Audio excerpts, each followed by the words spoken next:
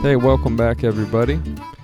We have another conversation that centers on politics. This time it's about our thoughts and feelings around the inauguration of Joe Biden. So I hope you enjoy it. Thanks for listening. What were some of your thoughts and feelings about the inauguration of Joe Biden? Joy.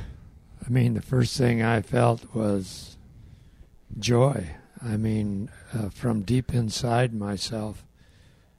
I don't use that very often. I'm not that type of person. But I have to say that as I watched, I just felt joy the whole morning. Seeing Kamala Harris up there as a woman of color and a woman of Indian descent. I mean, that to me was almost... it was just so hopeful for so many people that, I've been reading Barack Obama's biography, and in there he talks about the main reason he ran for president, outside of wanting the power and the influence and all of that, which he admitted to, was so that children in minority environments and children who were not the ones who were always up front and given all of the opportunities could see that what was possible with a black president. And I felt that way about young women, my granddaughters, for example, that they can now look and say, this is possible for a woman, and then a woman of color at that. So, I mean, that alone was, and to watch my wife, Sally, crying while she was watching Kamala Harris give her inauguration vows was touching to me. I mean, moving to me. I was shocked by it, quite frankly, because that's not who Sally is. So, I mean, things were happening internally to us as a couple and as the individuals as we were watching this. So, and I just felt like the whole mood there compared to 4 years ago, when Trump was the inauguration of Trump. Maybe Trump supporters felt the way I felt today, so I can't speak for that, but it just felt different. It felt lighter. It felt like there was we could breathe and again. And for 4 years, you just didn't have to wake up every morning wondering what our president did or said or tweeted today that was going to cause harm to somebody. And so I just have to say that for me, that the only word that describes it is I felt joyful. I just felt a sense of lightness, a relief. Oh my God, is it over? Is it really over? These 4 years, are they over? And they are, and it takes a while to sink in. And as everybody said, including Joe Biden, there's some tough days ahead for all of us, for Joe Biden and Kamala Harris for sure, because they still have to deal with a party, the Republican Party, that's whole reason for existing is to make sure that the other party doesn't get any wins. Mm-hmm. And I just think that's a sad thing, but they're going to have to face that. I just hope for some movement there to see that we have to work together. I don't believe it'll happen. No. But I hope for it. One of the things I'm struggling with the Republican Party and Republicans and people, Trumpers, I don't know if these are even the same people anymore, Republicans and people who love Trump. I think that's something we're going to see going forward. What's the future of the Republican Party? But I'm going to need to see some proof if I'm going to have any hope or have any trust of Republicans. And it's going to have to go beyond some really careful rhetoric about unity. You know, I don't want to hear unity come out of the mouths of any Republicans ever, period. I want them to show me that they believe in unity and they believe in things like truth, and they believe in the rights of all peoples. You know, I'm just going to need proof of that because they have so abandoned that for at least 5 years, right? In the process of selecting Trump, and then in these 4 years, I think it goes back much further. If you think about Republican media, I think it goes back to the Clinton presidency, which had its own problems, obviously. But that war against the other party, that war against truth, that win at any cost, tear down everything on the other side, that started in the Clinton years. Some of it, I mean, obviously there was criticism that was well-deserved. Clinton should have been removed from office. That should have happened. In hindsight, it just looks worse every year. Such an abuse of power, this young woman, Monica Lewinsky, so mistreated terribly by the Clintons, by the Clinton administration, by the government, period, by the media. Just awful what happened to her. She was, I don't know how old she was, 20s, something like that. Mm-hmm. The example should have been set there. He should have been removed from office. I don't think there's any question in that, in looking back, just that we let that happen. That she was vilified in all of that. It's just sick. But at the time, we weren't sure it was sick, and yet Republicans were really, really upset by it, right? And they were correct to be.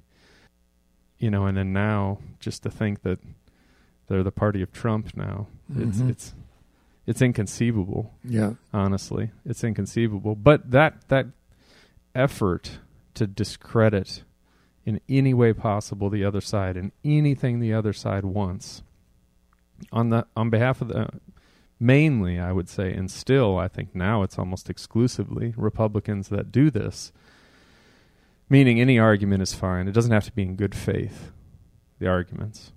I like to think there was a time when both sides were arguing in good faith, bringing forth, it's not just bringing forth facts, it's also saying, I'm not going to make an argument that I know I don't even believe in, but that I think I might be able to convince people of that would benefit me.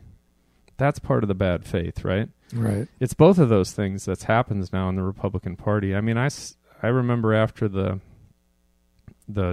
January 6th riots, Josh Hawley from Missouri is not a freshman, but he's a first-term senator, and he was, along with Ted Cruz and some other nobodies, frankly, in the Senate, they were the ones leading this, I don't even know what to call it, this charge to try and undercut election results, primarily trying to undercut election results as they pertain to heavily urban districts with a high percentage of African Americans, which needs to be acknowledged.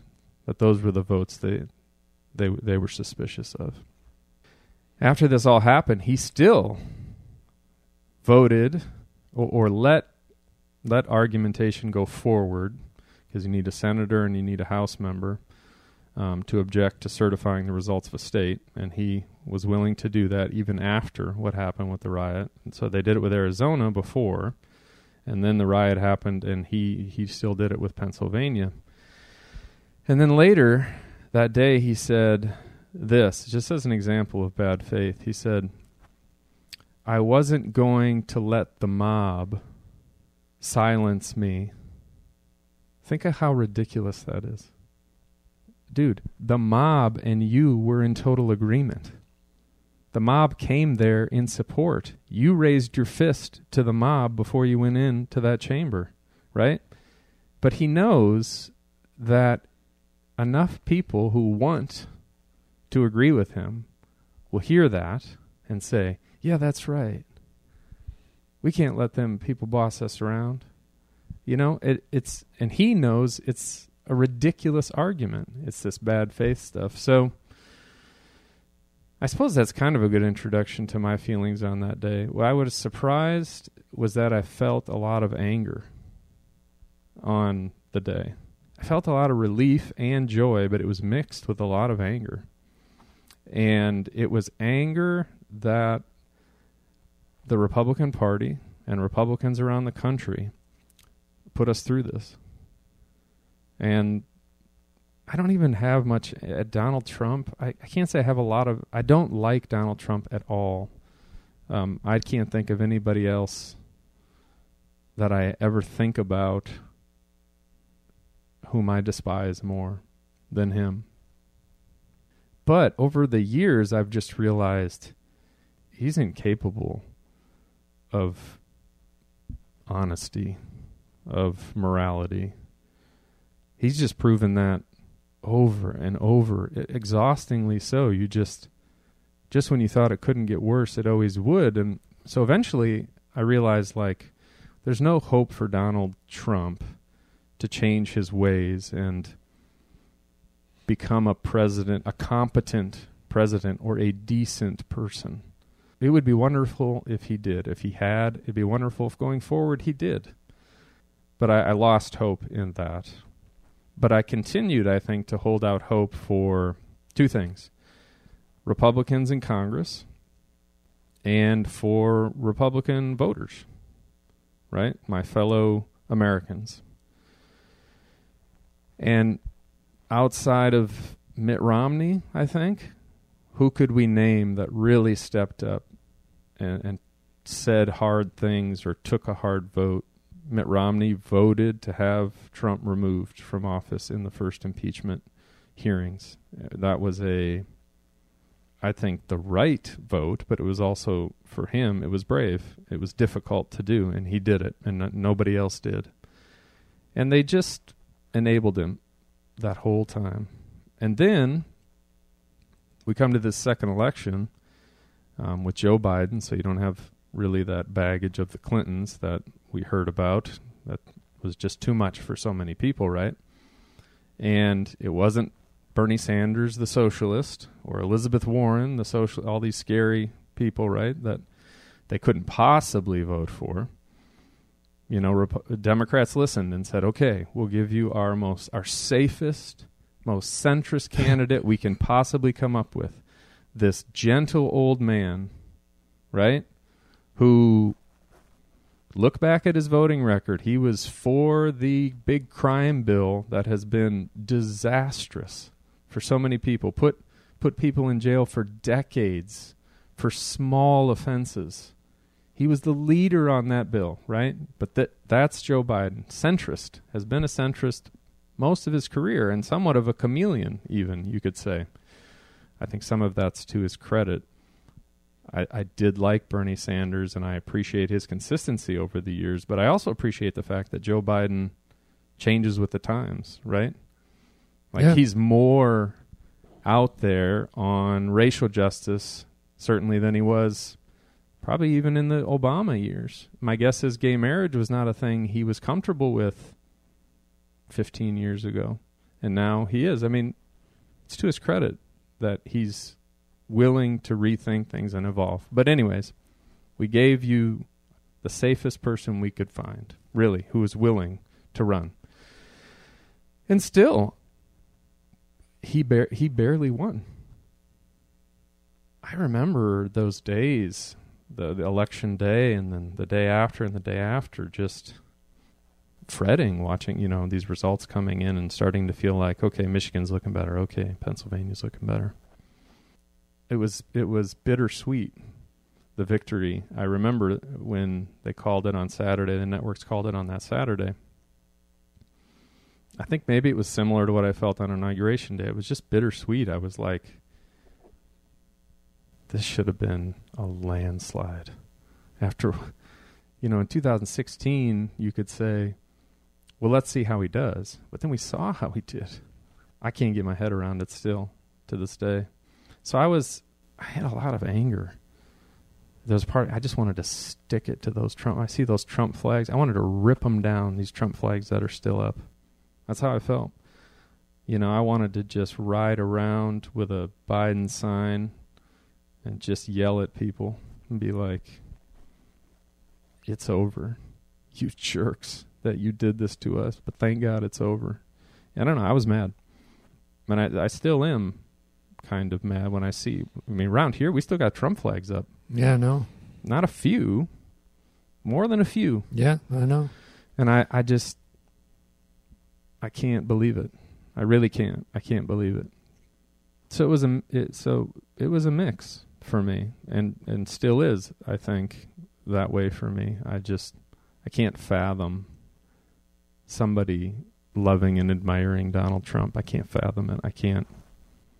I've tried to understand, tried to listen. I mean, I read and listen to more things about politics than is healthy, and I've never been able to come around to saying, okay, I understand why you like him. It just hasn't worked for me. So let's maybe then turn to the actual inauguration, sort of the content of it, and maybe some of the visual stuff that you thought was important. What stood out to you? Yeah, I'm going to talk about the visuals because that's more me, and you can do the content because that's kind of more you. One of the first visuals that I noticed was the absence of Donald Trump and Melania, and the presence again of Hillary Clinton.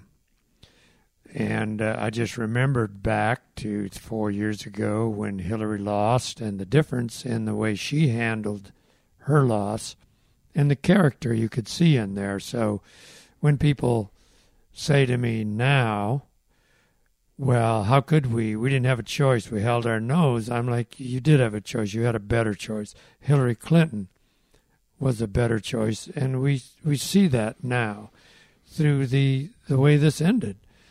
I mean, Hillary and Trump failed. They lost. And that's hard. I can't imagine how hard that must be to lose something that big on that kind of a national stage. I've lost too. We've all lost. And when you lose, that's when true character comes out. Mm-hmm. If you want to know a person's character, look at what they do when they fail. Mm-hmm. And so let's look at that.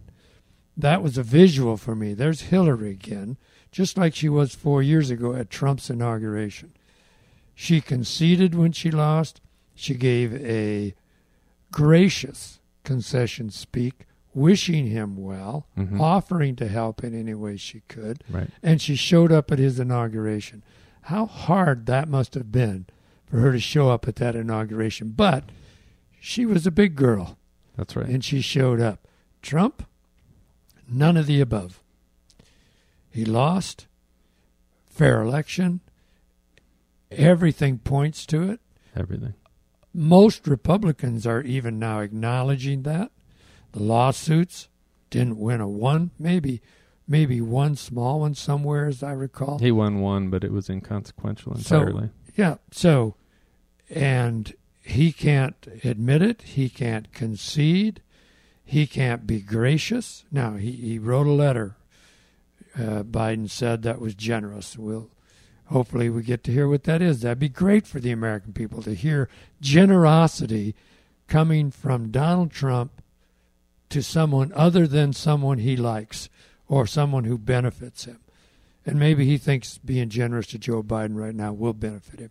So that visual was there for me, that Hillary was there again, and what that says about who she is and her character. And then Amy Klobuchar, I thought, again, set the right mood. Yeah, Senator from Minnesota. Democrat. Yep, Democrat. I just think she could tell how happy she was, and not in a smug way, "Oh, we beat you." I didn't feel that way to me. It felt more like this is the way it should feel. Mm-hmm. This is the way it should feel for all Americans, that we feel safe at least with this guy. Maybe he wasn't our guy, but we feel safe with him. We're not ashamed to have him as our president.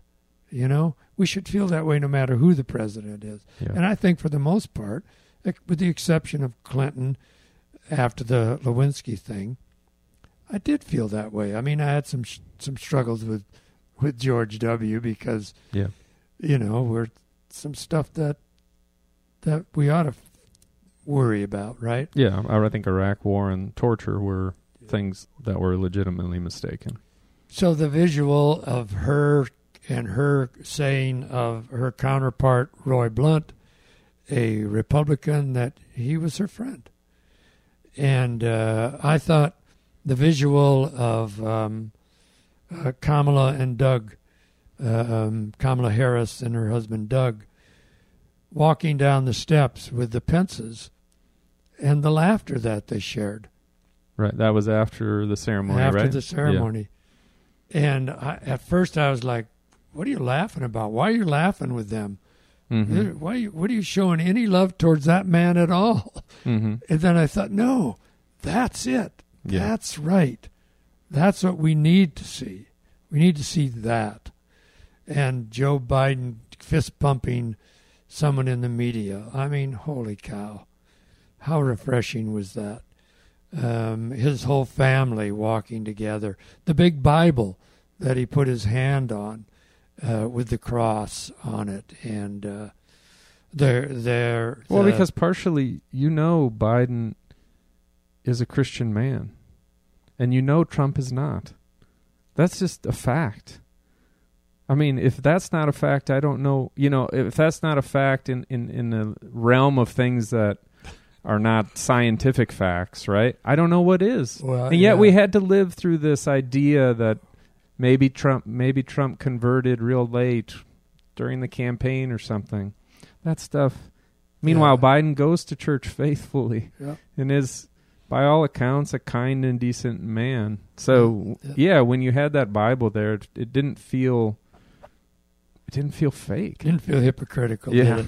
And, you couldn't help but think back when Trump was standing in front of the church, awkwardly holding that Bible upside down. You had to remember, talk about visuals. But, and I saw when Judge Roberts came up and took his mask off, and his smile, and it was genuine. And again, it wasn't one of triumphalism, because why would it be? He's a conservative judge. It was, I respect this man, and and I noticed that Clarence Thomas didn't come. I didn't miss that. Our most conservative Republican appointee of the justice didn't show up, which again it shows a child. Maybe he had a good excuse. Were the other justices there? The other justices were there. I didn't pay attention to that. So I'm just saying that. I mean, his wife is a very partisan Republican. Oh, she's Clarence terrible. Thomas, yeah, she's Ginny. terrible. I think her name is Ginny Thomas. So anyway, those were some of the visuals. I appreciated Mike Pence showing up. I got to say, the choices he made, I feel sorry for that guy, although it's hard. Yeah.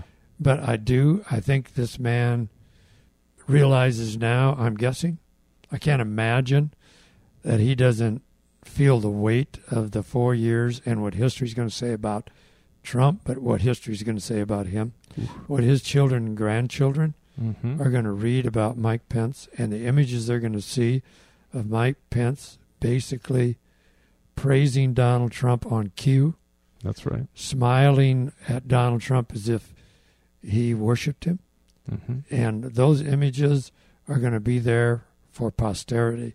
His children and grandchildren are going to see them. Historians in his history classes, they're going to know this. They're going to also know him as their father and grandfather and expect that they're going to know he's a better man than that. Yeah, I hope so. I do. But so, again, I noticed the celebrity status of Barack Obama, how everybody just was drawn to him like moths to a flame because he's a superstar. Yeah, he's a phenom. He's a phenom, and rightfully so. And Michelle as well, frankly. And he's another man good Christian man who the evangelical Christian world couldn't embrace, couldn't nod to for his morality, for his faithfulness throughout all of his life and his marriage. And, so these were visuals. His hopefulness. Think about the hopefulness of Barack Obama. It just seems unusual, right? This African-American man who struggled as all black men do in this country because of systemic racism, regardless even of that, of the fact that he's black, he is just one of those hopeful people, Not in a Pollyannish way, but he just is. He does it I listened to the beginning of his book too, and he's there. You know, he's a hopeful man, and you would think there would be something attractive about that for a Christian community. But again, most were in that stance of he's the enemy, which was a real shame. Well, here's a statistic that I read just recently. 4 years ago, 20% of the evangelical Christian community in the Republican Party believed that Barack Obama was a Muslim. Yeah, I know. 4 years later, 29% believe it. Yeah. So it's, again, that to me is, I don't know if that's just people being stubborn or being racist or being xenophobic or being just ignorant. It's I'm not quite sure. I don't know. Not curious, but so the other visual, and then I'll let you talk about content. The other visual was George Bush. I mean, George W. When we were in Jerusalem, man, we had little or no respect for George Bush because they didn't. Even the Israelis didn't really. They would joke about when we would go through the checkpoints with Israeli soldiers, they used to pat their pockets. It said George Bush right here, George Bush right here. And they would pat their pockets and smile at us. George Bush right here, George Bush right here. That was Israeli soldiers. Just meaning he does whatever we need him to. He's in our pocket. Yeah, in our pocket. He's in our pocket. And I mean, I heard that all the time there. Okay. You know, and that was a constant. So I mean, it was hard, but I liked him. I joke and say if he drank, he'd be the kind of guy I would enjoy having a beer with. Mm-hmm. I mean, I would. I think he's just a decent, nice guy. I really do. I think he got caught up with some really bad people. He did. And he listened to some really bad counsel, and he regrets it, I think. But I can't know that, but I think. Mm-hmm. His friendship with Michelle Obama. But the visual was his eyes when he came in. And maybe I'm just imagining things, but oh, my God. His eyes were just alight. He was so happy to be there, to be with Joe Biden and the Obamas. Yeah. And I just think that to me was another, I think it's just we're going to have some hard years, but God, they're going to be more hopeful. And, I'm sorry, one last visual was seeing Benjamin Franklin's picture behind the Oval. Behind the desk in the Oval Office. Oh, I think it's in front because behind his windows. Oh, sorry. You know it. Yeah, he's looking at it as he sits on the Resolute desk. Yeah, it's to his. You can see it. He's sitting at the desk, and it's to the viewer's right. Okay. Is Benjamin Franklin picture? Well, what picture was there before? Andrew Jackson. Andrew Jackson. The other. Oh, I'm thinking of FDR. FDR straight across from him. Sorry. No, he put Benjamin Franklin. And you know why I put Benjamin Franklin? I read it. I read something. Well, I didn't come up with it. It was a nod to science. That's right. I couldn't remember, but that's right. So, I mean, those are the kind of things. But I'm a visual person, as you know. So I just saw lots of things that, and oh my God, it's so thoughtful, right? That poet. To be like, I'm going to put Benjamin Franklin here as a nod to science after we went through 4 or 5 years of destructively and tragically not being willing to listen to science in the moment it was most needed. And belittling it. Yeah. Belittling science, again, as elitists, as people with agenda. I mean, climate change, all of that. Right. I mean, all of this stuff is tied together with... It is. And again, it's this... what I run into out in the church world about the Bible. And no matter what, the fact that the earth is now round and science proved that, and what we know about homosexuality and sexual identity and, what we know about a whole host of things that we didn't know before. Global warming, right? Yeah, global climate change. Yeah, the age of the earth. Sure. I mean, all of these kind of things, and you still have people who will fight that because the Bible's got to be right about everything, and it's not right about everything. And it's, so this anti-science thing is just and entrenched. it becomes bigger. It's anti-intellectualism, right? Yeah, it's anti-intellectual, anti-curiosity. In my opinion, all of this is anti-curiosity. I like curious people. Mm-hmm. One of my strengths is I'm curious about things. Yeah. And I want to grow that in my grandchildren. Yeah. Curiosity. Ask questions, wonder about things, that sort of thing. And so I'm anyway, that's what I have to say about visuals. So throw it back to you. I'm trying to think if there were, I didn't watch Trump's inauguration 4 years ago, so I can't speak to that inauguration. I did go back and watch some of the prayers just for some comparison's sake, and there were some interesting comparisons there, but I didn't watch. And I read about the speech, this American carnage. It was real dark. It was very dark. There's no disagreement about that was a dark inauguration. It was some weird shit. Yeah, somebody said that. Yeah, somebody said that. There's no doubt that this one, for us, I guess, just felt, as you said, light, optimistic. There was some optimism there. It was all laced with a sense of we have a grave and difficult task ahead of us. Thankfully, it was laced with that. Joe Biden's speech was laced with that. I thought it was a really, really good inauguration speech. It wasn't particularly long, 20 minutes. That's not very long. Good for him, right?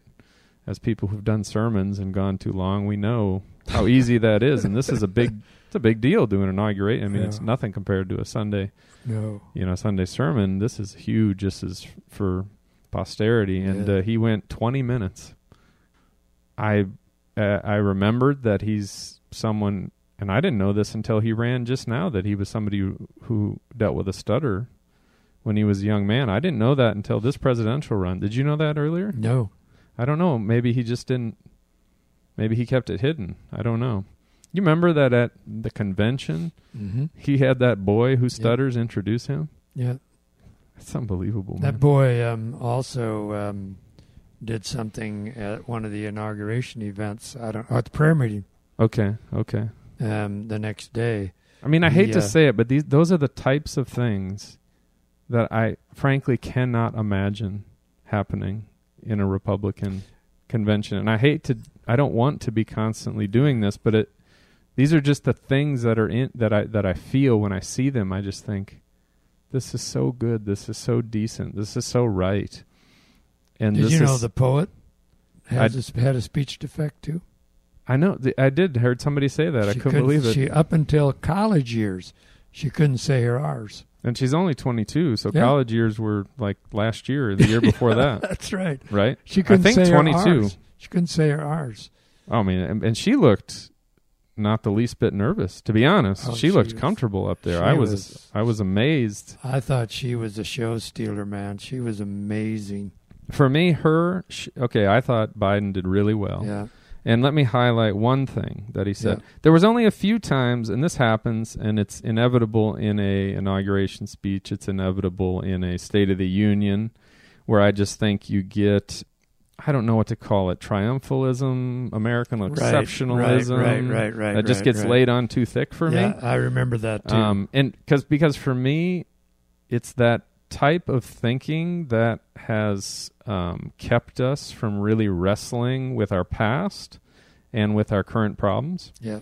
And we just can't do that anymore, in my opinion. He didn't do that very much. We noted, we were together for like most of the speech. We noticed a couple times where we were just like, well, come on, man, don't do that. Something like, democracy has prevailed. Yeah. Has it? It has for this moment. But are we really confident that it has prevailed for the next 10 years? I'm not. And I don't think any of us should. We can't take that for granted. And then sometimes there's this hallowed ground, and you're like, are our government buildings hallowed ground? I struggle with that a little bit, to be honest. But he didn't do very much of that, to his great credit. Yeah. So the one thing that stuck out to me, there were probably a few, but this one stuck out maybe the most. He said, "We must reject a culture in which facts themselves are manipulated and even manufactured. Recent weeks and months have taught us a painful lesson. There is truth and there are lies, lies told for power and for profit. And each of us has a duty and a responsibility as citizens, as Americans, and especially as leaders who have pledged to honor our Constitution and protect our nation, to defend the truth and to defeat the lies." I think that is the main thing we're up against right now in our politics and in our culture. So when he says, for example, as citizens, as Americans, and especially as leaders, and then he talks about leaders who's pledged to honor our Constitution and protect our nation, that he can leave that part out as far as I'm concerned, because I want the leaders in our communities, and particularly I think of pastors, because those are the leaders that I'm in relationship with, leaders in our denomination as well. They need to step up. And this was his call to do it. And they need to step up, and they need to speak truth in all things, right? And call lies lies. We just haven't been doing that. In some ways, we haven't been doing it for decades. But more specifically, over the last 4 or 5 years, we didn't do it because we thought we could just skate by and it would be okay. It's not okay. Right. And it's not going to be okay unless those of us who know what's true for a variety of reasons, education that we've had. What are the other ways? I was trying to think of this on the way here, to be honest. You know, people have been falling into conspiracy theories, and they've been falling for lies told by Donald Trump, and I don't know for sure why, right? But I meet all kinds of people who know better but don't speak out. And those are the people that I'm imploring.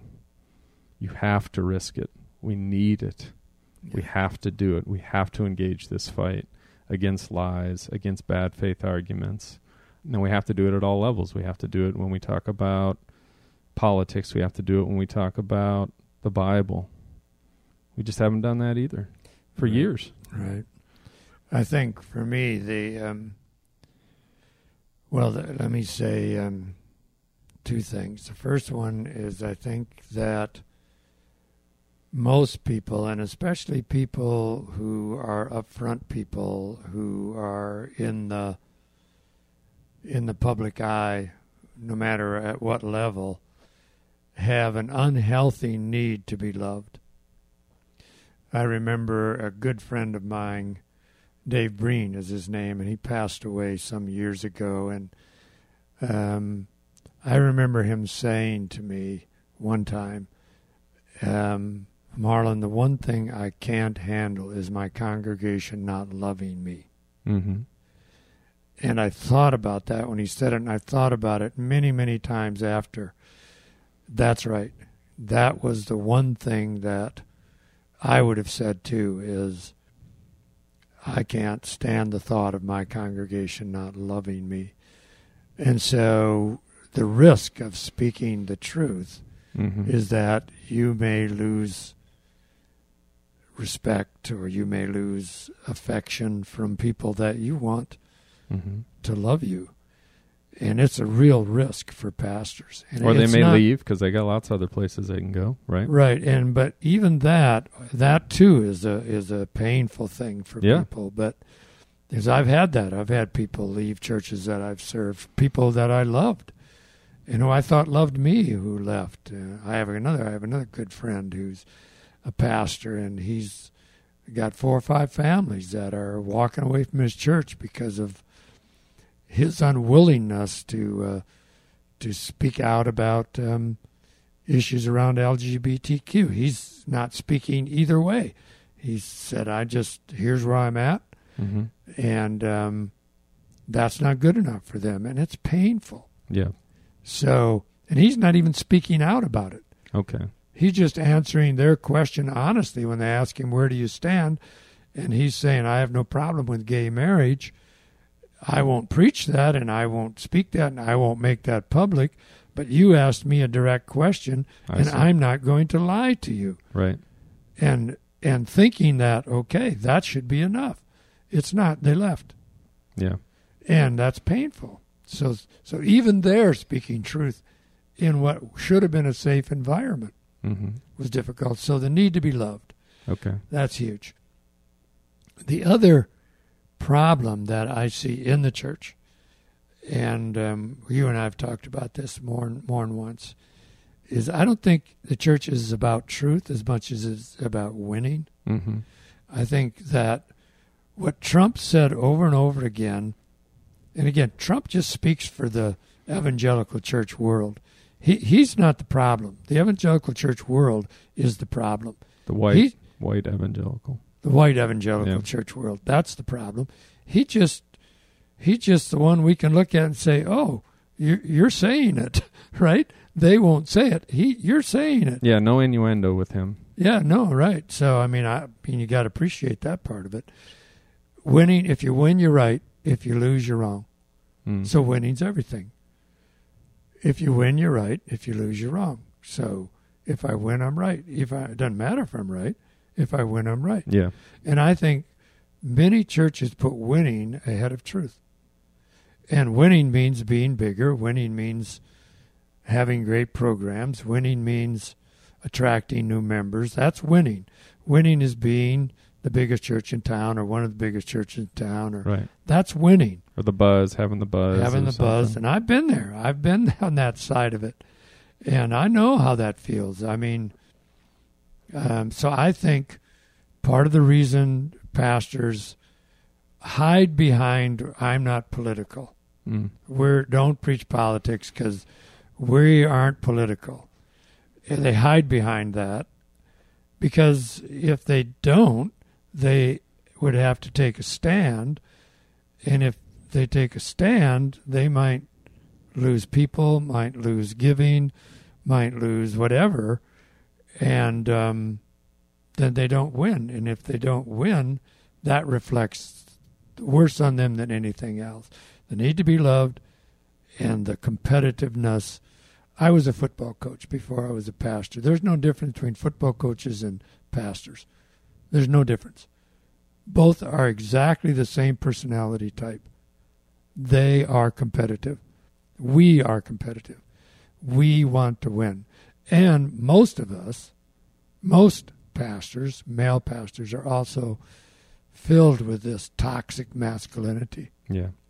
A need to be muscular and tattoo. I mean, stand up there with a tight shirt on, because that's the manly image, So there's just lots of things wrong with all of that. But to be fair, it's hard not to slip into that. I wanted to know for 20 years. That was me.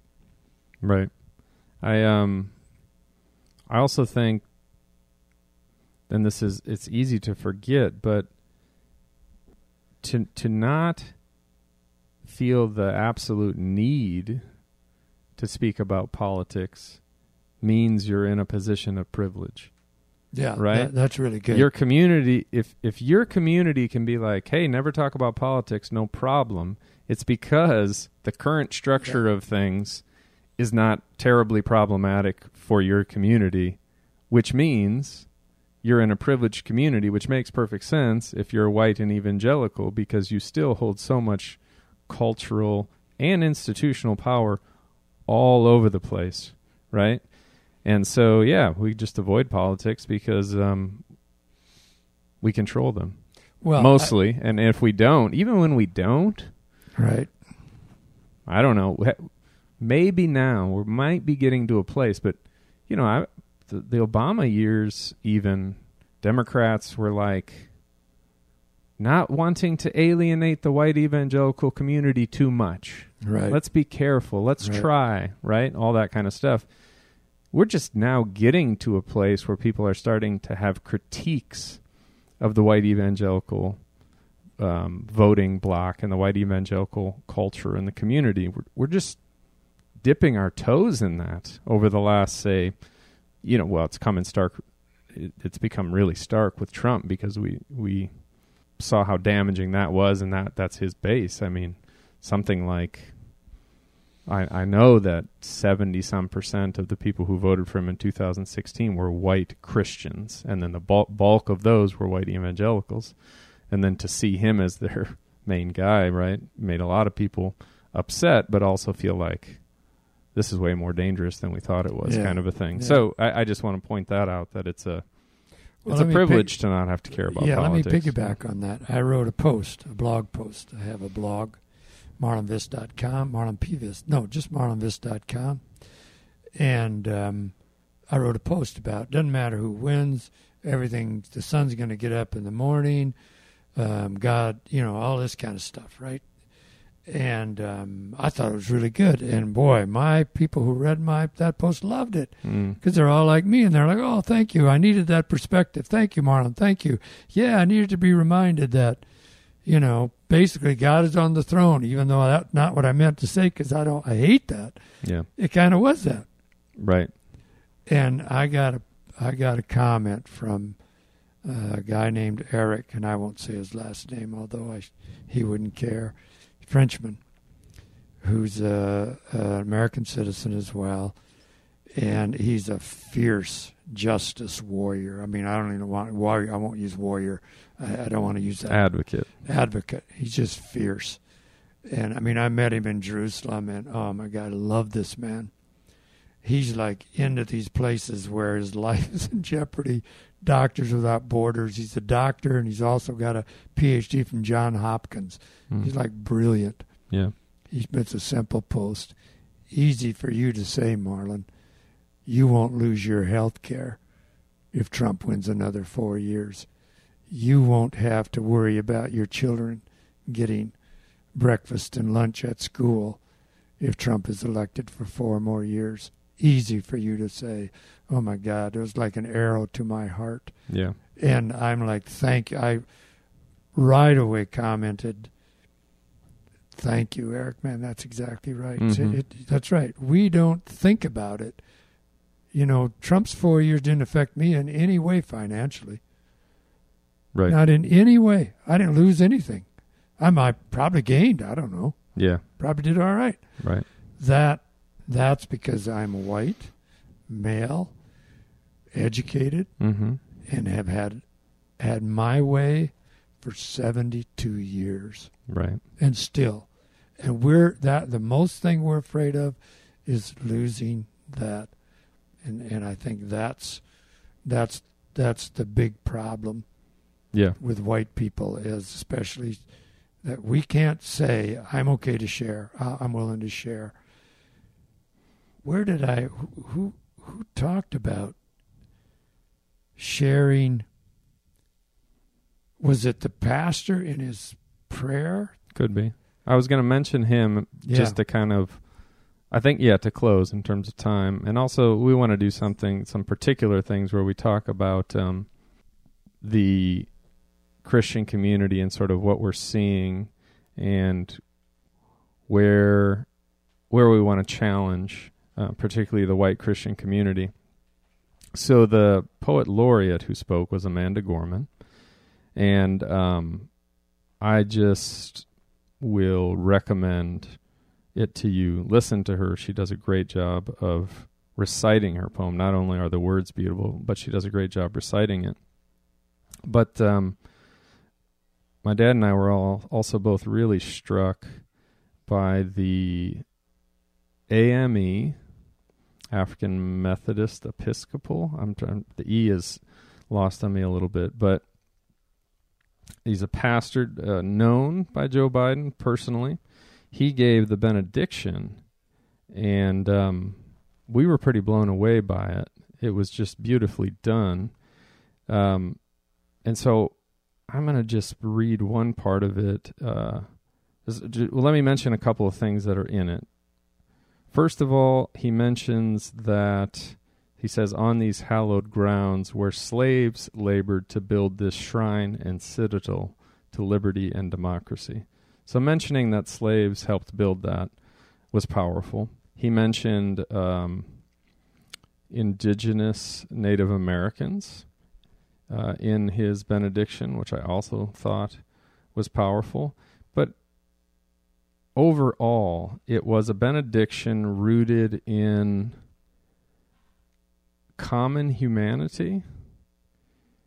He did not make it a specifically Christian benediction, which I also just really, really appreciated. It was clearly coming from the Christian tradition, but I think it was laced with enough common themes that even a humanist or Judaism or Hinduism or Islam could appreciate.